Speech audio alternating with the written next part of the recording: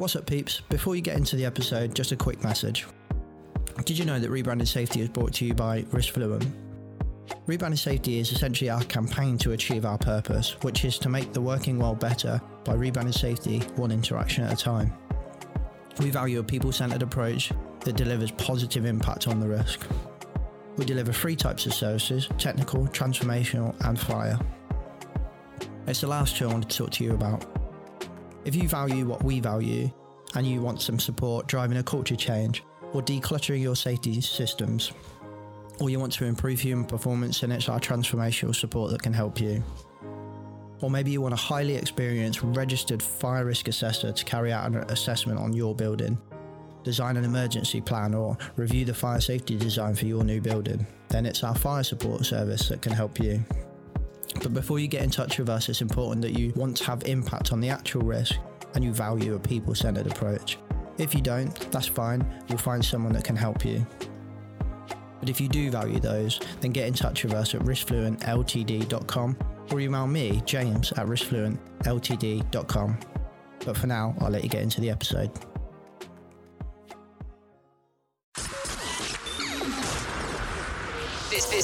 This show is brought to you by Safety FM. What's up, peeps? Welcome back to Rebranded Safety. Today we're going to do a little kind of topical conversation around the heat because it is hot out there. So let's jump into the intro. I'm going to talk some more about it. If you're an SME, running your own business is probably going to be perfect for you. If you're a safety professional, hopefully there's some things in here you haven't thought of or something that kind of helps you.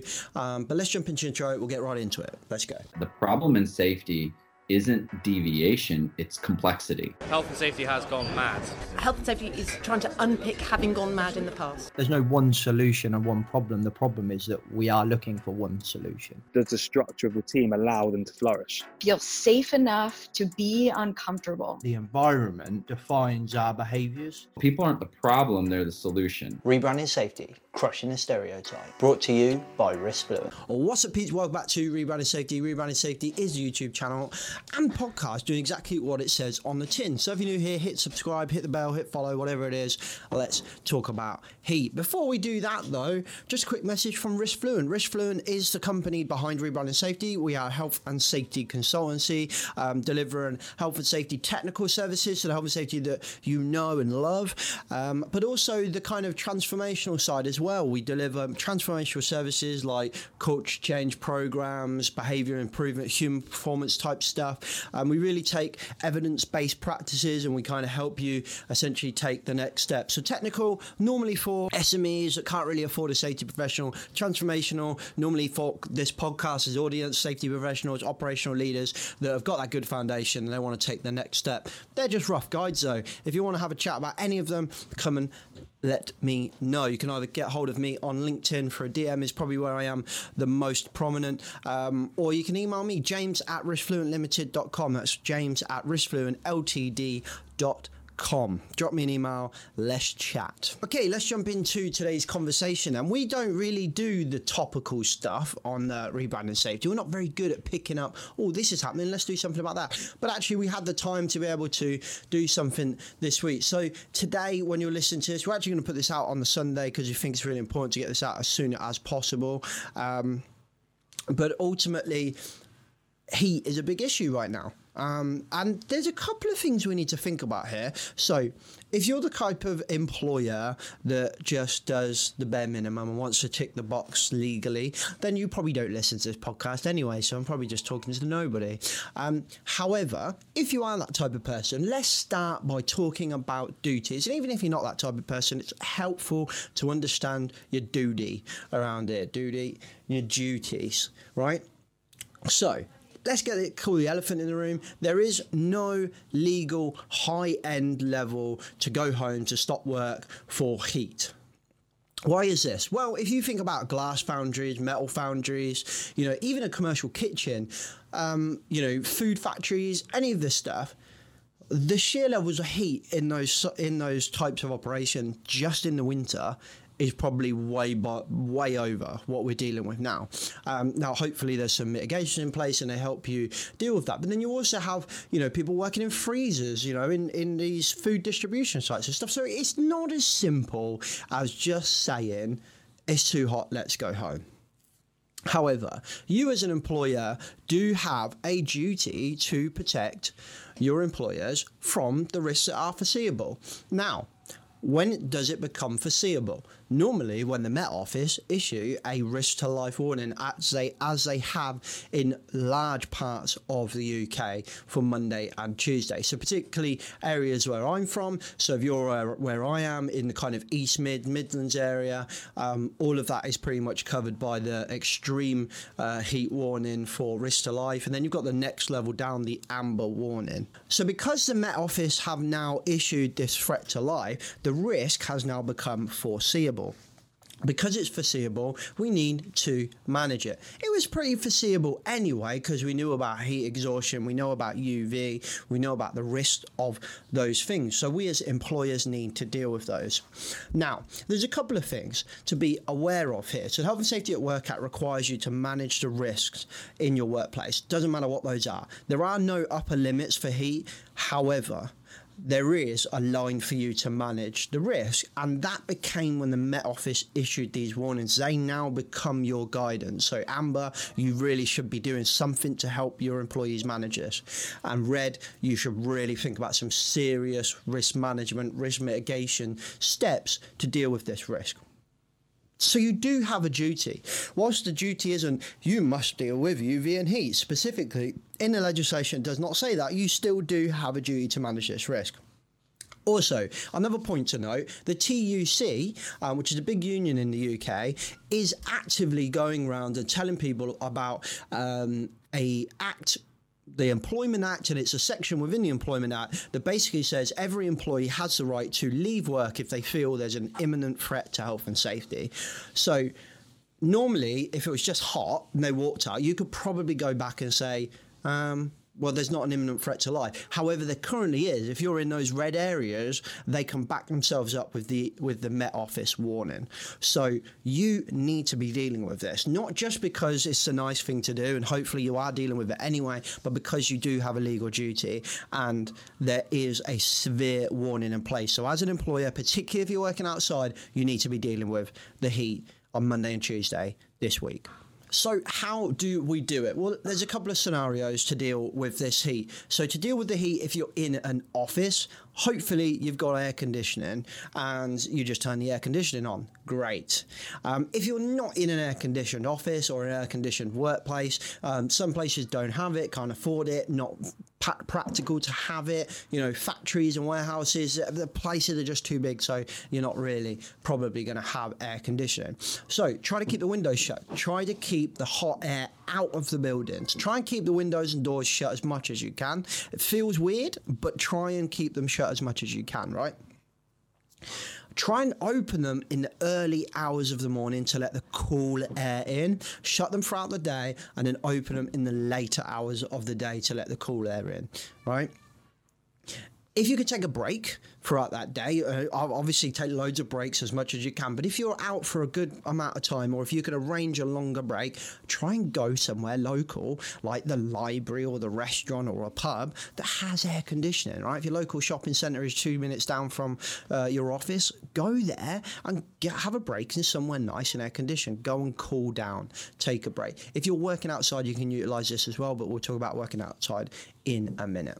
So there's top tips for you working in the office. Top tips for pretty much any employer that is got anyone in any company.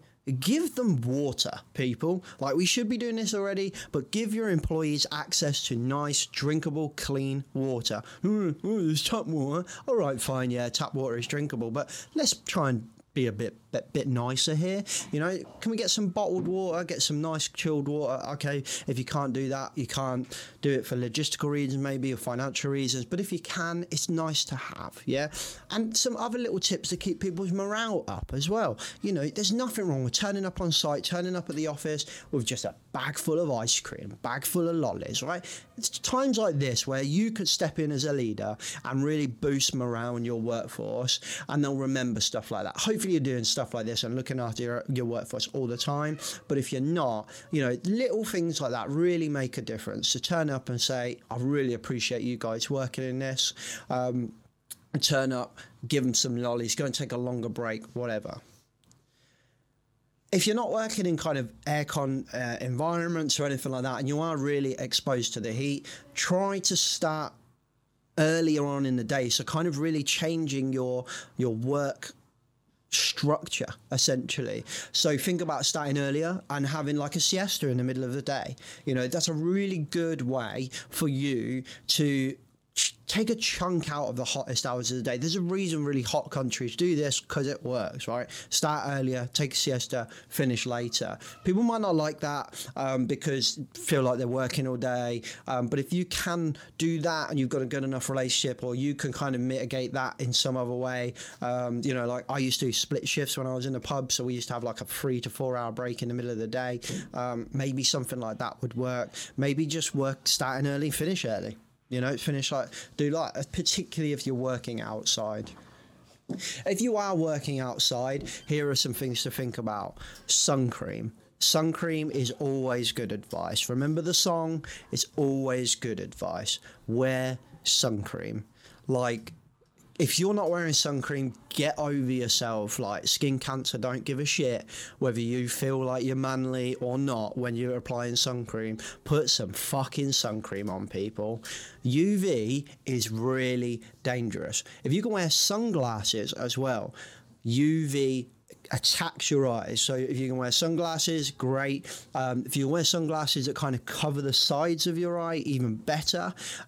Sun cream and sunglasses are really good ways to manage and protect yourself from UV. If you are working outside, or you're outside for any period of the day longer than a couple of minutes in the next 2 days, Monday and Tuesday, 100% you need sun cream, and you should be wearing sunglasses, people. If you're working outside as well, think about taking breaks. Remember what we said about restructuring the day.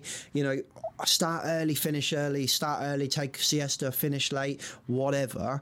But you got to take a lot of regular breaks, get some water to your people. It's easier to stay hydrated than it is to rehydrate. So give them water at the beginning of the shift and make sure they've got it. Check on them, keep topping them up with water. You know, make sure there's more than enough water. Make sure there's somewhere to escape from the sun. There's got to be somewhere to escape from this heat if you can do it. You know, if you're on a construction site, CDM regs require you to have somewhere that's reasonable and practical to the size of the job, obviously, but ultimately you need some type of welfare facilities. If you can just sit in the van, hopefully the van's aircon, sit in the van, turn the aircon on. If you can't do that, go to a local pub, local place for lunch or for break or something like that where it is air conditioned, and do that. Take the most of what you can. A couple of tips for the car if you're driving. When you get in the car and it's scorching hot, maybe you've been in the office for a few hours in the middle of the day, you get in and it's scorching hot, dump the hot air out, open all your windows, get the hot air out of the car, turn your aircon on if you've got it. If not, just turn the fans on as much as you can and keep them going to blow all that air out, then shut the windows. If you've got aircon, you know the little symbol of the car with a little arrow that kind of curls around inside it? That means to recirculate the air in the car. So turn that on. Dump the hot air, shut the windows, turn that on, because it stops pulling the hot air from the outside and bringing it in the car. It saves your gas or whatever it is in your aircon, and it utilizes the cold air that's already in your car. So turn that on. If you're in a car, still wear sun cream, people. Those windows don't stop UV, so sun cream will stop those UV lights coming through that window, UV lights, UV rays coming through the windows and burning you. And sunglasses still need, and well, they will still help. Ideally you wear them, ideally you have them. Unnecessary PPE. On Monday and Tuesday, there is a risk to life from heat. And I guarantee every single construction site in the UK will still have 5 points of PPE, where a large proportion of that in a lot of areas on site will be completely unnecessary. If you are working on top of a frickin' roof, you don't need a high vis on. You might need it when you get down onto the floor and there's all trucks and everything whizzing around, but you don't need it on the roof. Take it off. You probably don't need a hard hat if you're on the roof, unless you're trying to protect yourself from bird shit or something like that. If it's unnecessary, let's try and waive these rules. A lot of these rules are essentially for commercial reasons and not really for safety reasons. There's nothing wrong with that. I get it, whatever. That's the place that we're in. That's the world we're in now. But ultimately, it's more like uniform than it is for safety. So try to reduce unnecessary PP, at least for the next couple of days. You must wear high-vis trousers. I mean, come on. If you want them high vis around the cuffs and the ankles, because statistically, evidence-based speaking, that's probably more effective than a jacket, then get them cuffs. Get them cuffs. Don't force them to wear these massive trousers.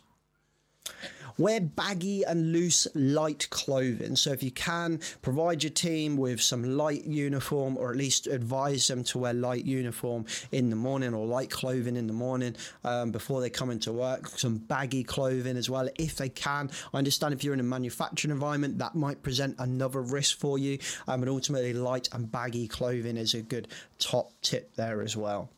There's a massive argument about shorts outside, shorts on site. I particularly don't see any problem with people wearing shorts on site. I know a bricky house builder, he wears shorts pretty much all year round. I don't see a problem with it. Obviously wear sun cream. I think you might go, oh, but if the angle grinder snaps and it goes in, to be honest, I don't think trousers, high-vis trousers or jeans are really going to stop. So unless you've got like cut-proof trousers for a reason, then I don't see a problem with shorts whatsoever. You might say maybe dermatitis or something like that from the dust or something like that. But then you can manage that by just kind of providing people with places they can clean themselves down and maintain good hygiene. Again, sun cream will help moisturize the skin as well. So sun cream's always a good answer, good advice. Like the song says, sun cream, always good advice. And one last tip for employers. If you're the kind of dickhead that your office, because you're the MD, is aircon and everyone else's isn't, just remember that you probably shouldn't be listening to this channel, but just remember, if you look after your people, they'll look after you. They're the people, they're the things making money in your organisation, not you. You stopped being the thing making money in your organisation a long time ago. You're more of a problem solver now. You're more of a firefighter. You know, when something goes wrong, you're the person dealing with that. But the people with the churn, the people making money, are the people in the non-air conditioned part of your office, or the people that you just think they just need to come to work and do as they're told and work harder, and then they'll be like me one day in an air conditioned office. Like, fuck me. Like, that is an outdated model of economy. If you have employees and you look after them, particularly at times like this where, let's be honest, it's shit working in an office when it's scorching down. It's shit working on a construction site when it's scorching down. It is shit working anywhere when it is scorching like it has been for the last few summers, let alone in the next couple of days. Look after your people and they will return that tenfold. Go and give them some water. Pay for it yourself. Go and give them some ice lollies, you know, nice lunch or whatever. Find them somewhere that they can go and get away from the heat. You look after them, they will look after you. You have a duty to do all of this stuff anyway. Yeah, it's not about tick box. If you want to have an impact, you want to manage this properly, then you've got to take those extra steps. For me, they're not even extra steps. They're just steps to look after your people. But you have a duty to manage this risk. It is a risk, and you have a duty to manage it. On the Health and Safety at Work Act, it is a foreseeable risk. You've got to manage it. Yes, there's no upper limit. Yeah, we've already spoke about this. We know there's no upper limit, but there is a foreseeable risk now. The Met Office have told you. It was foreseeable when it was fucking amber. It's foreseeable. Do you know why? Because summer happens every fucking year.